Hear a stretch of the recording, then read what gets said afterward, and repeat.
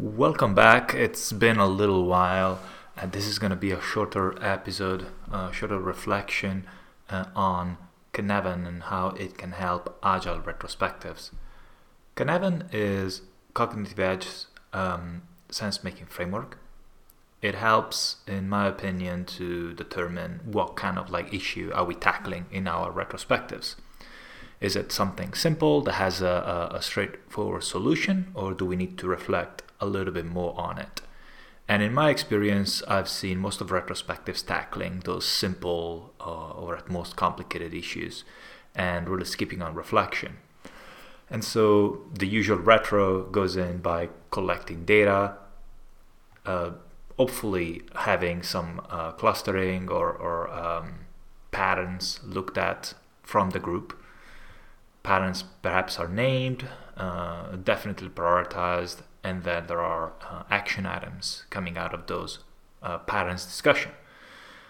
And this is a simplification of what a retrospective is like, but one of the elements that I see happening over and over again and where Cynefin can help is, how can we fix this?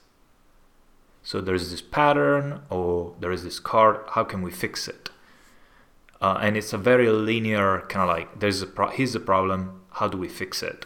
And that, in my opinion, does a disservice to a retrospective.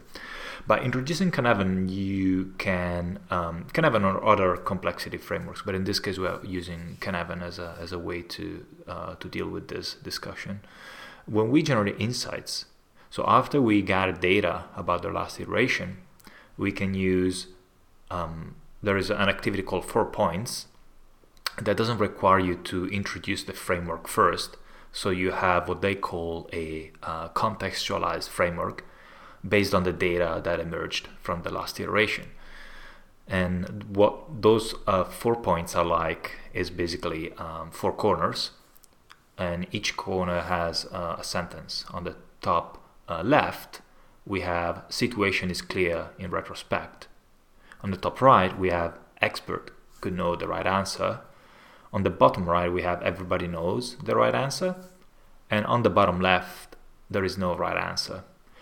And in the middle, there's an area where you're confused and you don't quite know where to put things. So the reason that we that I think this helps retrospectives is it moves on to a discussion where, if everyone knows the right answer, that's fairly straightforward. And the expert knows the right answer is also something that we know where to go next.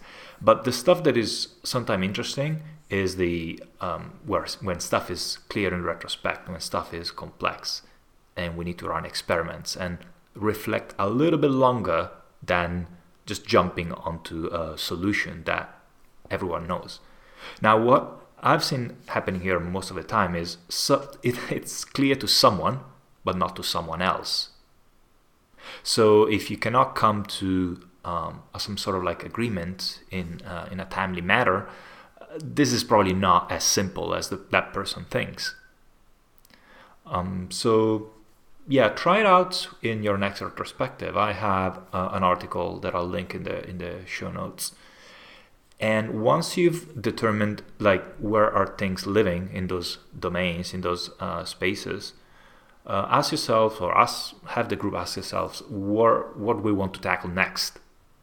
Use some sort of prioritization, dot voting on what do we want to tackle next, as well as what is in our area of control, in our area of influence, so what is outside of the sphere of influence. And this is a space where it might be interesting to see things that are outside of our control and influence. What parts or subparts are simple, complicated, complex, or chaotic, and reflect on that, and perhaps that helps generate some actions that are now within the area of control or influence of the team.